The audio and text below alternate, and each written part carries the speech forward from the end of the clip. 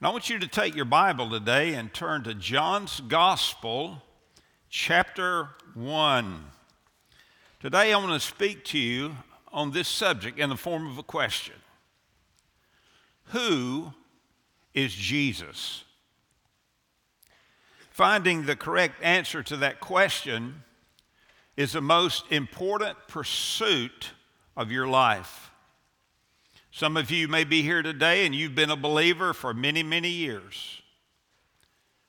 Have you noticed that our culture is always seeking to tear us away from the roots of our faith? Some of you this morning, you're searching, you're looking for the truth about Jesus. And you've delved into a lot of different avenues to get an answer, but you're left wanting. I'm so glad you came to church today. I promise you, what I'm about to share with you today is truth without mixture of error. Let me tell you what pursuing the truth about Jesus will do for you. It will shape your whole worldview. It will shape how you view life. It will shape the decisions you make. It will shape your eternal destiny. I'll tell you, it's the most important pursuit in your life. And there are those here today, and you're a believer, and you've become rather apathetic in your faith, and your faith was once a first burner, top burner issue, but now it's somewhere back here. It's not as important to you. My prayer today as we jump into John's Gospel, chapter 1, verses 1 through 5, is that God, the Holy Spirit, will light a fire in your heart and give you a zeal for Jesus once again. Would you bow your heads with me? Father, in the name of Jesus, I pray that everybody within the sound of my voice will find the correct answer to the question, who is Jesus? Lord, speak to our hearts today. I know that the Holy Spirit's ministry is to glorify Jesus and to glorify you, Heavenly Father. And I pray that the Holy Spirit will have freedom to do whatever he needs to do in our hearts and lives today. I pray the Holy Spirit would watch over the Word of God and take the Word of God and use it in a penetrating way in our hearts and lives today. I pray that at the end of this service, as we worship you, that you will be honored and glorified with our response. So, Lord, speak to us today. We ask you to do it in the name of Jesus. Amen. You know, in the Bible, this question, who is Jesus, surfaces time and time again. And it surfaces in many different ways. For instance, Jesus asked his disciples, who do men say that I am? And they say, well, some say you're Elijah, some say you're Jeremiah, one of the prophets. But Jesus said this, but who do you say that I am? And Peter said, thou art the Christ, the Son of the living God. He found the correct answer. And it made all the difference in the world in Peter's life. And then when Jesus commanded the winds and the waves to be still on the Sea of Galilee in a little boat with his disciples, and everything suddenly became calm, the disciples turned to each other and they said this, who then is this that even the wind and sea obey him? Who is this? The religious leaders asked this question directly to Jesus. They said, if you are the Christ, tell us. Pilate asked Jesus, are you the King of the Jews? And when Saul, the persecutor of the church, was on the way to Damascus to arrest more believers and to persecute more believers, suddenly the resurrected Christ met him in all of his glory, and Saul was driven to his knees and blinded. And you know what he asked Jesus in that moment? He said, "Who are you, Lord? Who are you?" I can tell you that question has been asked ever since the first century. Who is Jesus? There have been a lot of wrong answers. There's been a lot of heresies around this question. Some say, well, Jesus was not God. Some say, well, Jesus was not human. And all kind of heresies developed around this question. It is very, very important that whether you're a believer or a non-believer, that you get this question correct. You find the correct answer. I'm not asking you today, who is Jesus to you? I'm asking you today, who is Jesus? Today I'm launching a series of sermons in John's Gospel from John chapter 1, verse 1 through John chapter 13. And we're going to delve into this wonderful gospel. You know, it's interesting. There are 4 Gospels in our New Testament. Matthew wrote for a Jewish audience, and he presents Jesus as the Messiah, the King of the Jews. Mark wrote for a Roman audience, and he presents Jesus as a servant who would go to the cross and bear our sins. And Luke wrote for a broader Gentile audience, and he presents Jesus as the perfect Son of Man. And then John wrote for the world, for the entire world, Jew, Gentile alike, and he presents Jesus as the Son of God. The first 3 Gospels, Matthew, Mark, and Luke, focus more on what Jesus taught and did, whereas John's Gospel, which was written around 85 A.D., much later than the other Gospels. John's Gospels focuses on who Jesus is. Who is Jesus? This beloved disciple of our Lord reveals who Jesus is by highlighting 7 of his miracles in this wonderful gospel. He reveals who Jesus is by recording his 7 great I am statements. And then he reveals who Jesus is by including eyewitness testimonies like John the Baptist and others. We don't have to guess about John's purpose for writing his gospel because he records it for us. In fact, take your Bible and look at John chapter 20. John chapter 20, John's gospel, chapter 20. And in verses 30 and 31, the Bible says, "Therefore many other signs Jesus also performed in the presence of the disciples, which are not written in this book." This is not an exhaustive recollection or biography of Jesus. In fact, John went on to say that if we tried to write everything about what Jesus said and did, there wouldn't be enough books in the world to record it. Hey, if you're a born-again believer, don't ever get the idea that heaven's going to be boring, because for all of eternity, the Lord Jesus is going to be revealing more and more layers of himself to us. You'll never get bored in heaven.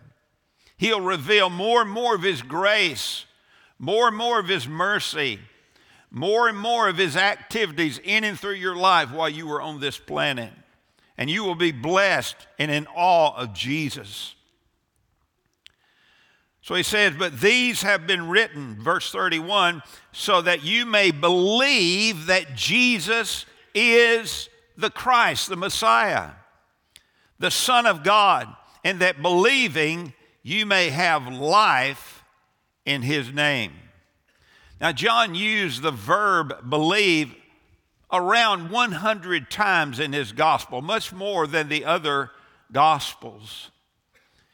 And he emphasized that those who grasp who Jesus really is and place their faith in him will receive both eternal life and abundant life in the here and now. You know, the most famous verse that uses the word believe would be John 3:16, wouldn't it? For God so loved the world that he gave his only begotten Son, that whosoever believeth in him should not perish, but have everlasting life. God's desire for you is that you believe in Jesus and that you receive the life that only he can provide for you. The kind of life you've been searching for since the day you were born. The kind of life that you will never find in the bottom of a whiskey bottle. The kind of life that you will never find involving yourself in immorality. The kind of life that you will never find in pursuing career excellence. It's the life of Jesus, the life of God. In the New Testament, God's communication with the human race reached its crescendo. John's gospel highlights this in his prologue. Now, the prologue in John's gospel is verses 1 to 18 of chapter 1. The word prologue literally means the word before the word, okay? It's a prologue.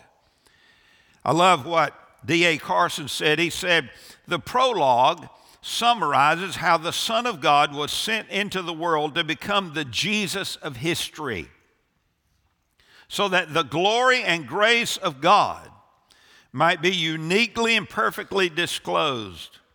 The rest of the book is nothing other than an expansion of this theme. So who is Jesus?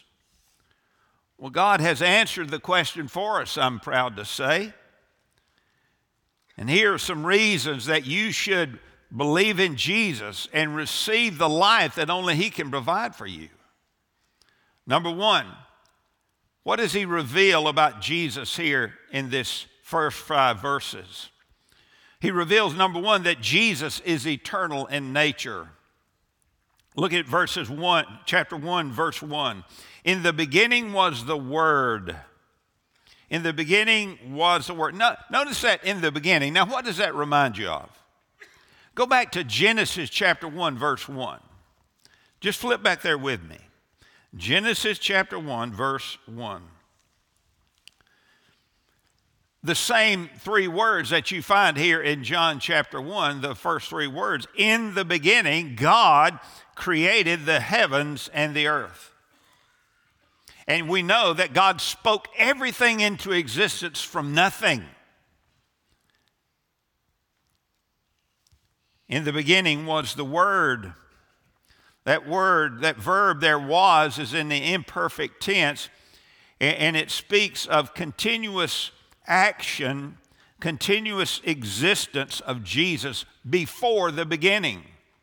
You see, Jesus had neither a beginning nor ending. He's the Alpha and the Omega, the beginning and the end. Jesus has always existed. Here's a heresy that's developed over the centuries. Some people believe that Jesus came into existence in Bethlehem when he was born by the Virgin Mary. That is false. Jesus has been forever. He's the eternal Son of the living God. Now, notice, in the beginning was the Word. That's logos in the Greek. And in the beginning, God expressed himself, if you will. God communicated, and that self-expression, God's own word, identified with God yet is distinguishable from him, has now become flesh, the culmination of prophetic hope.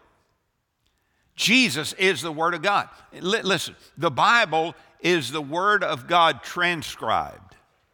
Jesus is the Word of God personified. Okay? So God has communicated to the human race.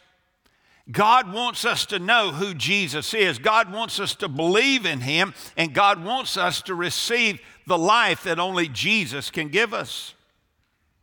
In Hebrews chapter 1, verses 1 and 2, I started teaching through Hebrews this past Wednesday night, and I told the group that was in the fellowship hall with me that some of what I say today is going to sound familiar to you. Why? Because it says basically the same thing. In Hebrews chapter 1, verses 1 and 2, The Bible says God, after he spoke long ago to the fathers in the prophets in many portions and in many ways, in these last days has spoken to us in his Son, the Word, the Logos, whom he appointed heir of all things, through whom also he made the world. So who is Jesus? Well, the first thing we learn about Jesus is that Jesus is eternal in nature. The second thing we learn in our text today is that Jesus is the Son of God. Look at verse 1 again. In the beginning was the Word, and the Word was with God.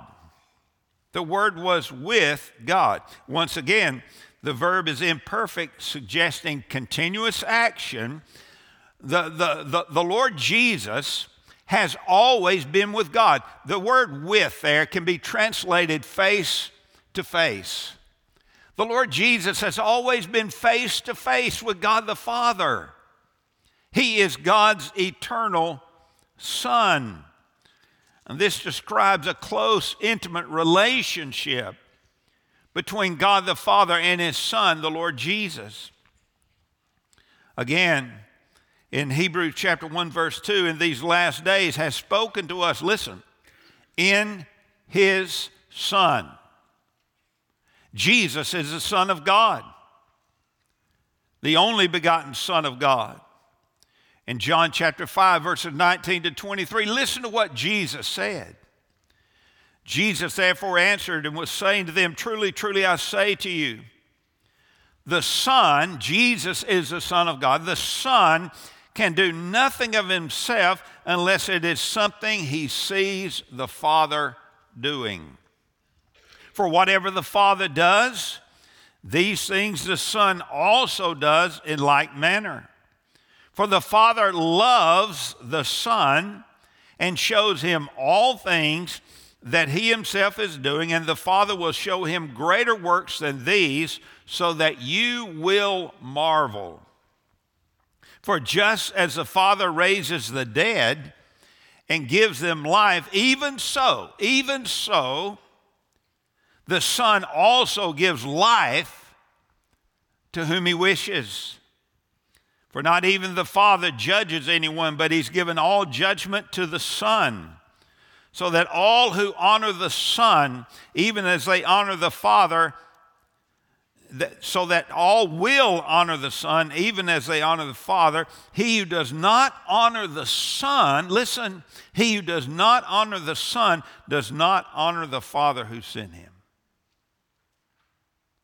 Now there is a clear distinction here between God the Father and God the Son. They're not one, okay? It's not the same person. We believe in a triune God. We believe in one God who has eternally existed in three persons, all of whom are co-equal: God the Father, God the Son, and God the Holy Spirit. The Bible teaches that. Yet today we see people who believe in this oneness, that there's only one God, okay? And excuse me, that there is one God, and they're not separate persons within the Godhead. They don't believe in the Trinity, is what I'm trying to say. And I'm telling you, that is a heresy. The Bible teaches that there is one God who has eternally existed in three persons. And nothing can change that. That's the way it's always been. It was like that before the creation. And it'll be like that forever and ever and ever. Jesus is not the Father, and the Father is not Jesus, but they're both God. Now, understanding this prevents one from entering into heresy. What we're doing is very important for young people. It's very important for adults. It's very important for children. We have got to make sure that when it comes to the question, who is Jesus, that we get it right. We got to get it right. And we got to keep getting it right as long as God gives us a breath in our body. Jesus is eternal in nature. Jesus is the Son of God. Number 3, Jesus is God in the flesh. He's God in the flesh.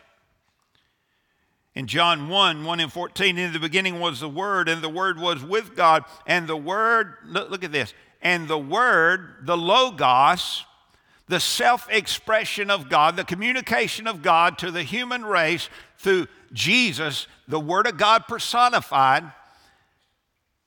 He was God. He is God. And the Word became flesh, verse 14, and dwelt among us, and we saw His glory, glory as of the only begotten from the Father, full of grace and truth. In John's Gospel, Jesus repeatedly assumed for Himself the divine holy name that Jews would never pronounce, the I Am, the covenant name of God. In fact, 7 different times in this book of John, the Gospel of John, Jesus said, I am. I am. Jesus said, I am the way, the truth, and life. No man comes to the Father but through me. He says, I am the light of the world. He says, I am the door. Jesus was claiming, listen, Jesus was claiming divinity and deity to those who would listen. I can tell you this, the religious leaders caught it because that's one of the reasons they crucified Him, because He claimed to be God, and they could not stomach that. When Thomas addressed Jesus after the resurrection, remember, Jesus was resurrected and He appeared to the disciples and Thomas was not there. And Thomas came back and the disciples, we've seen the resurrected Lord. And Thomas said, I won't believe if I can't put my hand in His nail-scarred hands and put my hand in His side. I won't believe. Then about a week or so later, Jesus reappeared. The resurrected Christ appeared. You know what Thomas did?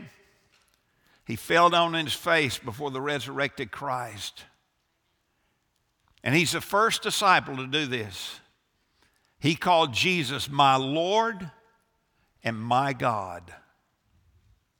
Do you know what Jesus didn't do? He didn't reprimand or correct Thomas. You know what? He praised him for his faith. You see, Jesus is God. He is God in the flesh. Do you see now why the Bible says we should honor the Son the same way we honor the Father? Take your Bible, just flip over John chapter 14 just a moment. Look at it. Jesus said this. Now, let me tell you something. Jesus said some things that no ordinary man would ever say. Jesus said this, verse 1, do not let your heart be troubled. Listen, believe in God, believe also in me.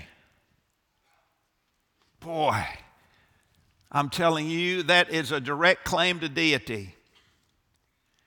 Jesus said, hey guys, Peter, James, John, you guys, don't let your heart be troubled. Believe in God.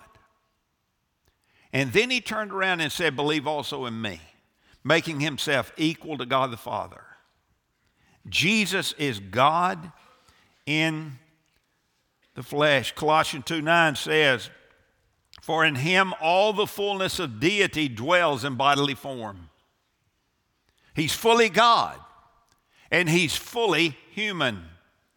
Jesus was, is, and forever will be fully God and fully human. He's fully God and fully human in heaven today at the throne. You might ask, well, Pastor, that's hard to understand. You're right, it is hard to understand. It's hard to grasp even the remote parts of the of the Trinity and try to understand it. I love what J.B. Phillips had to say. He said, if God is small enough for me to figure out, then he's not big enough for me to worship. Let me tell you, his thoughts are infinitely higher than our thoughts. His ways are infinitely higher than our ways. So who is Jesus? Who is he? Well, he's eternal in nature. He's the Son of God. He is God in the flesh. Well, don't you see what the Bible's driving at here? Don't you see the emphasis of John chapter 20, verse 31, the great purpose that John included at the end of his gospel? Believe in Jesus and receive his life. I can tell you that's what God wants for every person in this room, every person listening by live stream. He wants you to believe in Jesus, and he wants you to receive his life, supernatural, spiritual life. The fourth thing I want you to notice here today is Jesus is the creator. You say, wait a minute, Pastor. The Bible doesn't say Jesus is the creator. The Bible says that God created everything. If you go back to Genesis chapter 1, you find the Trinity. You know that? You find the Trinity talking among themselves. Jesus was there, the Holy Spirit was there, God the Father was there, but the Bible says that Jesus is the creator. In John chapter 1, verse 3, all things came into being through him, and apart from him, nothing came into being that has come into being. Now, does that not say that Jesus is the creator? John states this amazing truth about Jesus, both positively and negatively. Notice it. All things came into being through him. That's a positive statement about the creation of Jesus. And look at the negative part. And apart from him, nothing came into being that has come into being. Listen, the farthest galaxies in the universe, Jesus spoke them into existence out of nothing. The tiniest atoms within our bodies, Jesus spoke them into existence out of nothing. Jesus is the creator. Paul wrote in Colossians chapter 1, verse 16 and 17, for by him, that's Jesus, all things were created, both in the heavens and on earth, visible and invisible, whether thrones or dominions or rulers or authorities. All things have been created through him and for him. He is before all things, and in him all things hold together. Do you know why the universe doesn't just fly apart? Do you know why our earth still orbits around the sun like it's been orbiting around the sun since Jesus spoke it into existence? Do you know why? Because Jesus is holding all of creation together. He's the glue that holds it all together. But one day, Jesus is going to say, enough is enough. And all that you see will be destroyed. And Jesus is going to create new heavens and a new earth without sin, without the devil interfering and trying to mess our lives up, ruin our lives. It's going to be perfect and pristine. It's going to be the Garden of Eden revisited. It's going to be wonderful. Do you see why the Bible states that we should honor the Lord Jesus the same way we honor the Father? So who is he? Jesus is eternal in nature. Jesus is the Son of God. Jesus is God in the flesh. Jesus is the creator. And number 5, Jesus is the author of life. He's the author of life, the originator, the source of life. In John chapter 1, verses 4 and 5, the Bible says, in him was life. In him, in Christ, was life. That's continuous life. And the life, what? Notice these verbs, was. That's imperfect. It's continuous. In him was life, and the life was the light of men. The light shines in the darkness, and the darkness did not comprehend it. Life is one of John's favorite words that he uses in the gospel. In John chapter 3, verse 16, we talked about it a moment ago. If we believe in Jesus, we receive what?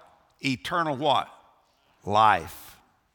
In John 10:10, Jesus said, I've come that you might have what? Life, and that you might have it more abundantly. In John chapter 14, verse 6, Jesus said, I am the way, the truth, and what, church? The life. Jesus says, I am the life. I'm the life that comes from God. I'm the life that brings satisfaction to your soul. I'm the life that brings fulfillment. I'm the life that gives you hope. Now, Jesus used a word here, Zoe in the Greek. And Zoe refers to spiritual life. There's another word in the Greek, bios, and it refers to physical life. Now, you got physical life, and have you noticed that your physical life, as you get older and older, just sort of withers away, doesn't it? I mean, there was a time when I had black hair. Seriously.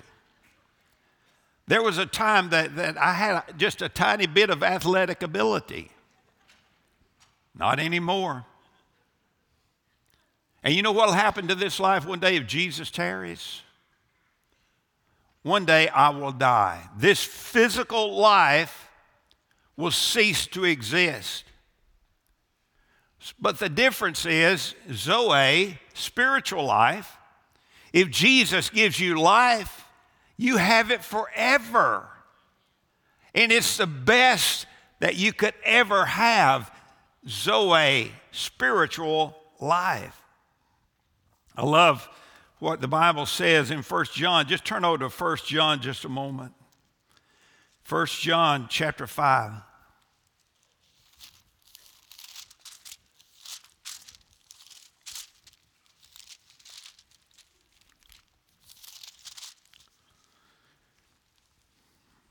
Look at this, verse 10. The one who believes, John's still using that word believe in his epistle here. The one who believes, let me just make sure you understand something. The word believe, the verb believe, literally can be translated believe into, believe in. It's not static. True faith, true belief doesn't just sit there. True belief moves into Jesus. That's the picture. The one who believes in the Son of God has the testimony in himself, and the one who does not believe God has made him a liar because he has not believed in the testimony that God has given concerning his Son. What testimony? The testimony that Jesus is eternal in nature, the testimony that Jesus is the Son of God, the testimony that Jesus is God in the flesh, the testimony that Jesus is the Creator, and the testimony that Jesus is the author of life. Verse 11, 1 John chapter 5, and the testimony is this. Here's the testimony. You ready? That God has given us eternal life. Who did he give eternal life to? Those who believe in Jesus. And this life is in his Son. This kind of spiritual life, you can't get it in pill form from a church. You can't get it from being religious. You can't get it by trying to stack up good works, hoping and praying that your good works will outweigh your bad works. This kind of life comes only from the Lord Jesus Christ, the Son of the living God. Look at verse 12. I love this. He who has the Son has the life. Have you believed in Jesus? Have you trusted him as your Savior and your Lord? Then the Bible says you have this life and you will have it forever, because Zoe never goes away. It never gets old. It never dies. He who has the Son has the life. He who does not have the Son of God, look at this, does not have the life. I say this with a broken heart. If you're watching live stream, if you're in this room, and if you've not believed in Jesus, you've not believed that he is who he says he is. He's who the Word of God says he is, who the Father says he is. You've not trusted him as your Savior and Lord. The Bible says, not Chuck, the Bible says you don't have this life. You don't have it. You don't have eternal life. You don't have abundant life.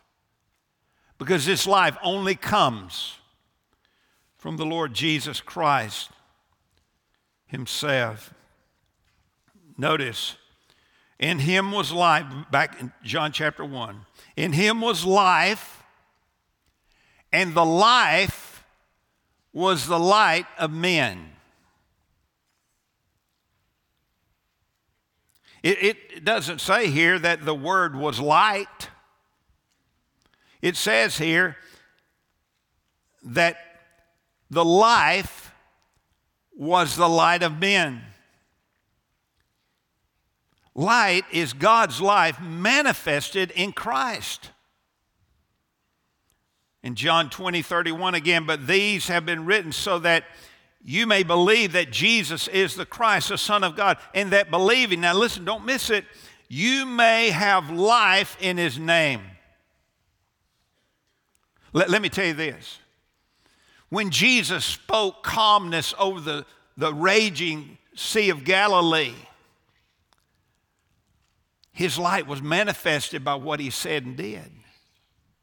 When Jesus stood at Lazarus' tomb, after Lazarus had been dead for 4 days, and said, Lazarus, come forth, and Lazarus came walking out, let me tell you, the light of God was manifested through the actions of the Lord Jesus Christ that day. Notice the verb here in verse 5. The light shines in the darkness, and the darkness did not comprehend it. The word comprehend can be translated overcome it, okay? So I want you to notice that verb shines is the present tense. It indicates that the light has gone forth continuously and without interruption from the beginning until now and forever. It's still shining. Let me tell you this. Nothing, no devil of hell, no legion of demons can overcome the manifested light that comes from the life of Jesus. Jesus wins. Jesus wins. Now I can tell you this. If you believed in Jesus, you're going to be a winner too. Listen, that's why you've got to get this question right. You've got to get the answer correct. Who is Jesus? That's the question that's dominated the hearts and minds of people from the first century until today. That's also the question that is dominating the hearts and minds of young people. Generation Z, millennials, all boomers, I don't care what generation you are, this is the question that people are searching for the answer. Peter Jennings when he was alive, had a special, The Search for Jesus. You remember that? The Search for Jesus. People are still searching today, friend. But the answer to that question, who is Jesus, we don't have to guess. It's in the Bible.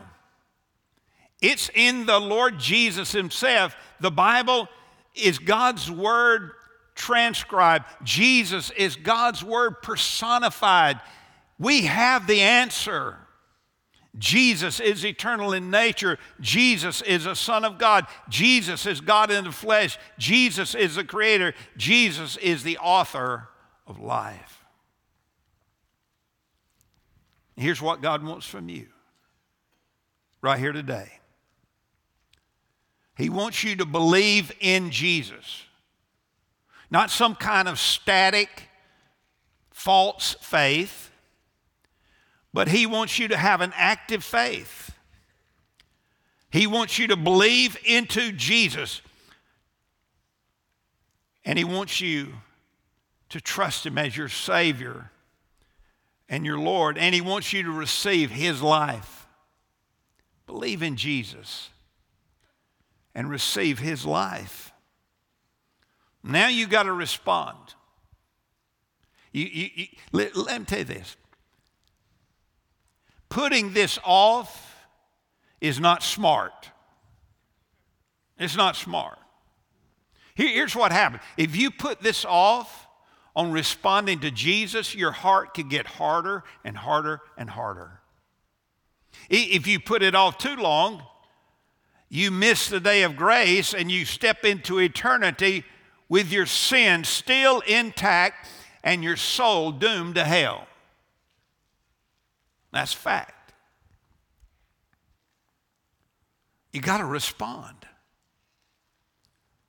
There are believers in this room, there are believers watching my live stream who have become apathetic about your relationship with Jesus. Man, there was a time when you were on fire for Jesus. There was a time when you read your Bible and you prayed. There was a time when you couldn't wait to get to church. There was a time when you loved to worship. There was a time when you tithed and you loved to be generous with what God provided for you. But now, it's sort of take it or leave it with you. It's not important to you. You know what the Holy Spirit wants to do in the lives of apathetic believers today? He wants to set you on fire. He wants to inoculate you with zeal from God so that you can deny yourself, take up your cross daily, and follow him. And in just a moment, I'm going to invite you. We're going to worship in just a moment. And I'm going to invite you to come to this altar and bow your knee before King Jesus. Say, Lord, forgive me for being apathetic. Lord, revive me. Renew me. Give me a zeal for you again. I can tell you this. If you pray that prayer and you mean it, that's a prayer I guarantee you 100% of the time Jesus will answer. That's God's will for your life. So you come today, you come to this altar.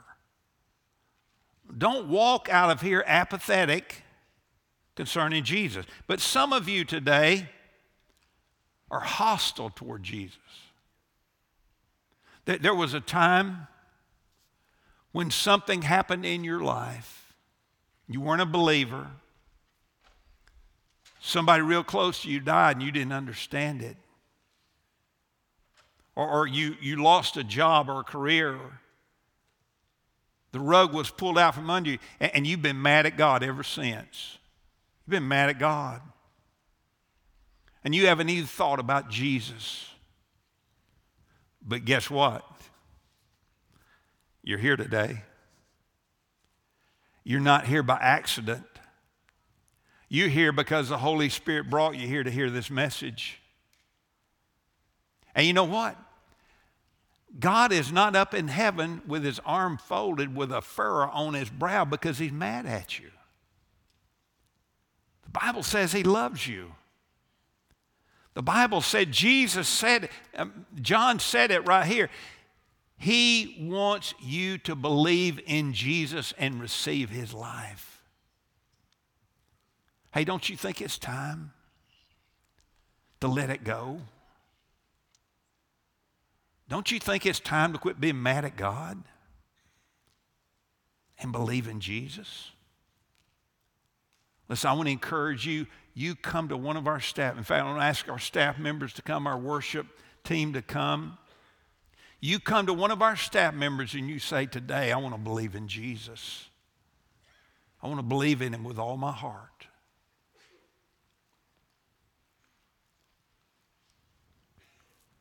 And then there's another group that I want to address. It's those who are searching. You're not mad at God. You're just on an honest and truthful quest to understand who Jesus is. You want to get it right. I'm telling you, what I've shared with you today is the truth. And the God who created you, Jesus who created you in your mother's womb, wants you to believe in him and receive his life. So you come to one of our staff members and we'll help you. Who is Jesus? You got to get it right. Let's pray. Heavenly Father, thank you so much for this amazing gospel. Lord, I can't wait to study through this gospel. I cannot wait till next Sunday and pick up where we left off. Thank you, God, that you want us to believe in your Son, Jesus, and you want us to receive his life. Have your way in our hearts today. Lord, I pray for those who are apathetic. I pray for those who are hostile, to those who are searching. Oh God, help us to act upon what we've heard today and receive the life that only Jesus can give us, the life that will never die.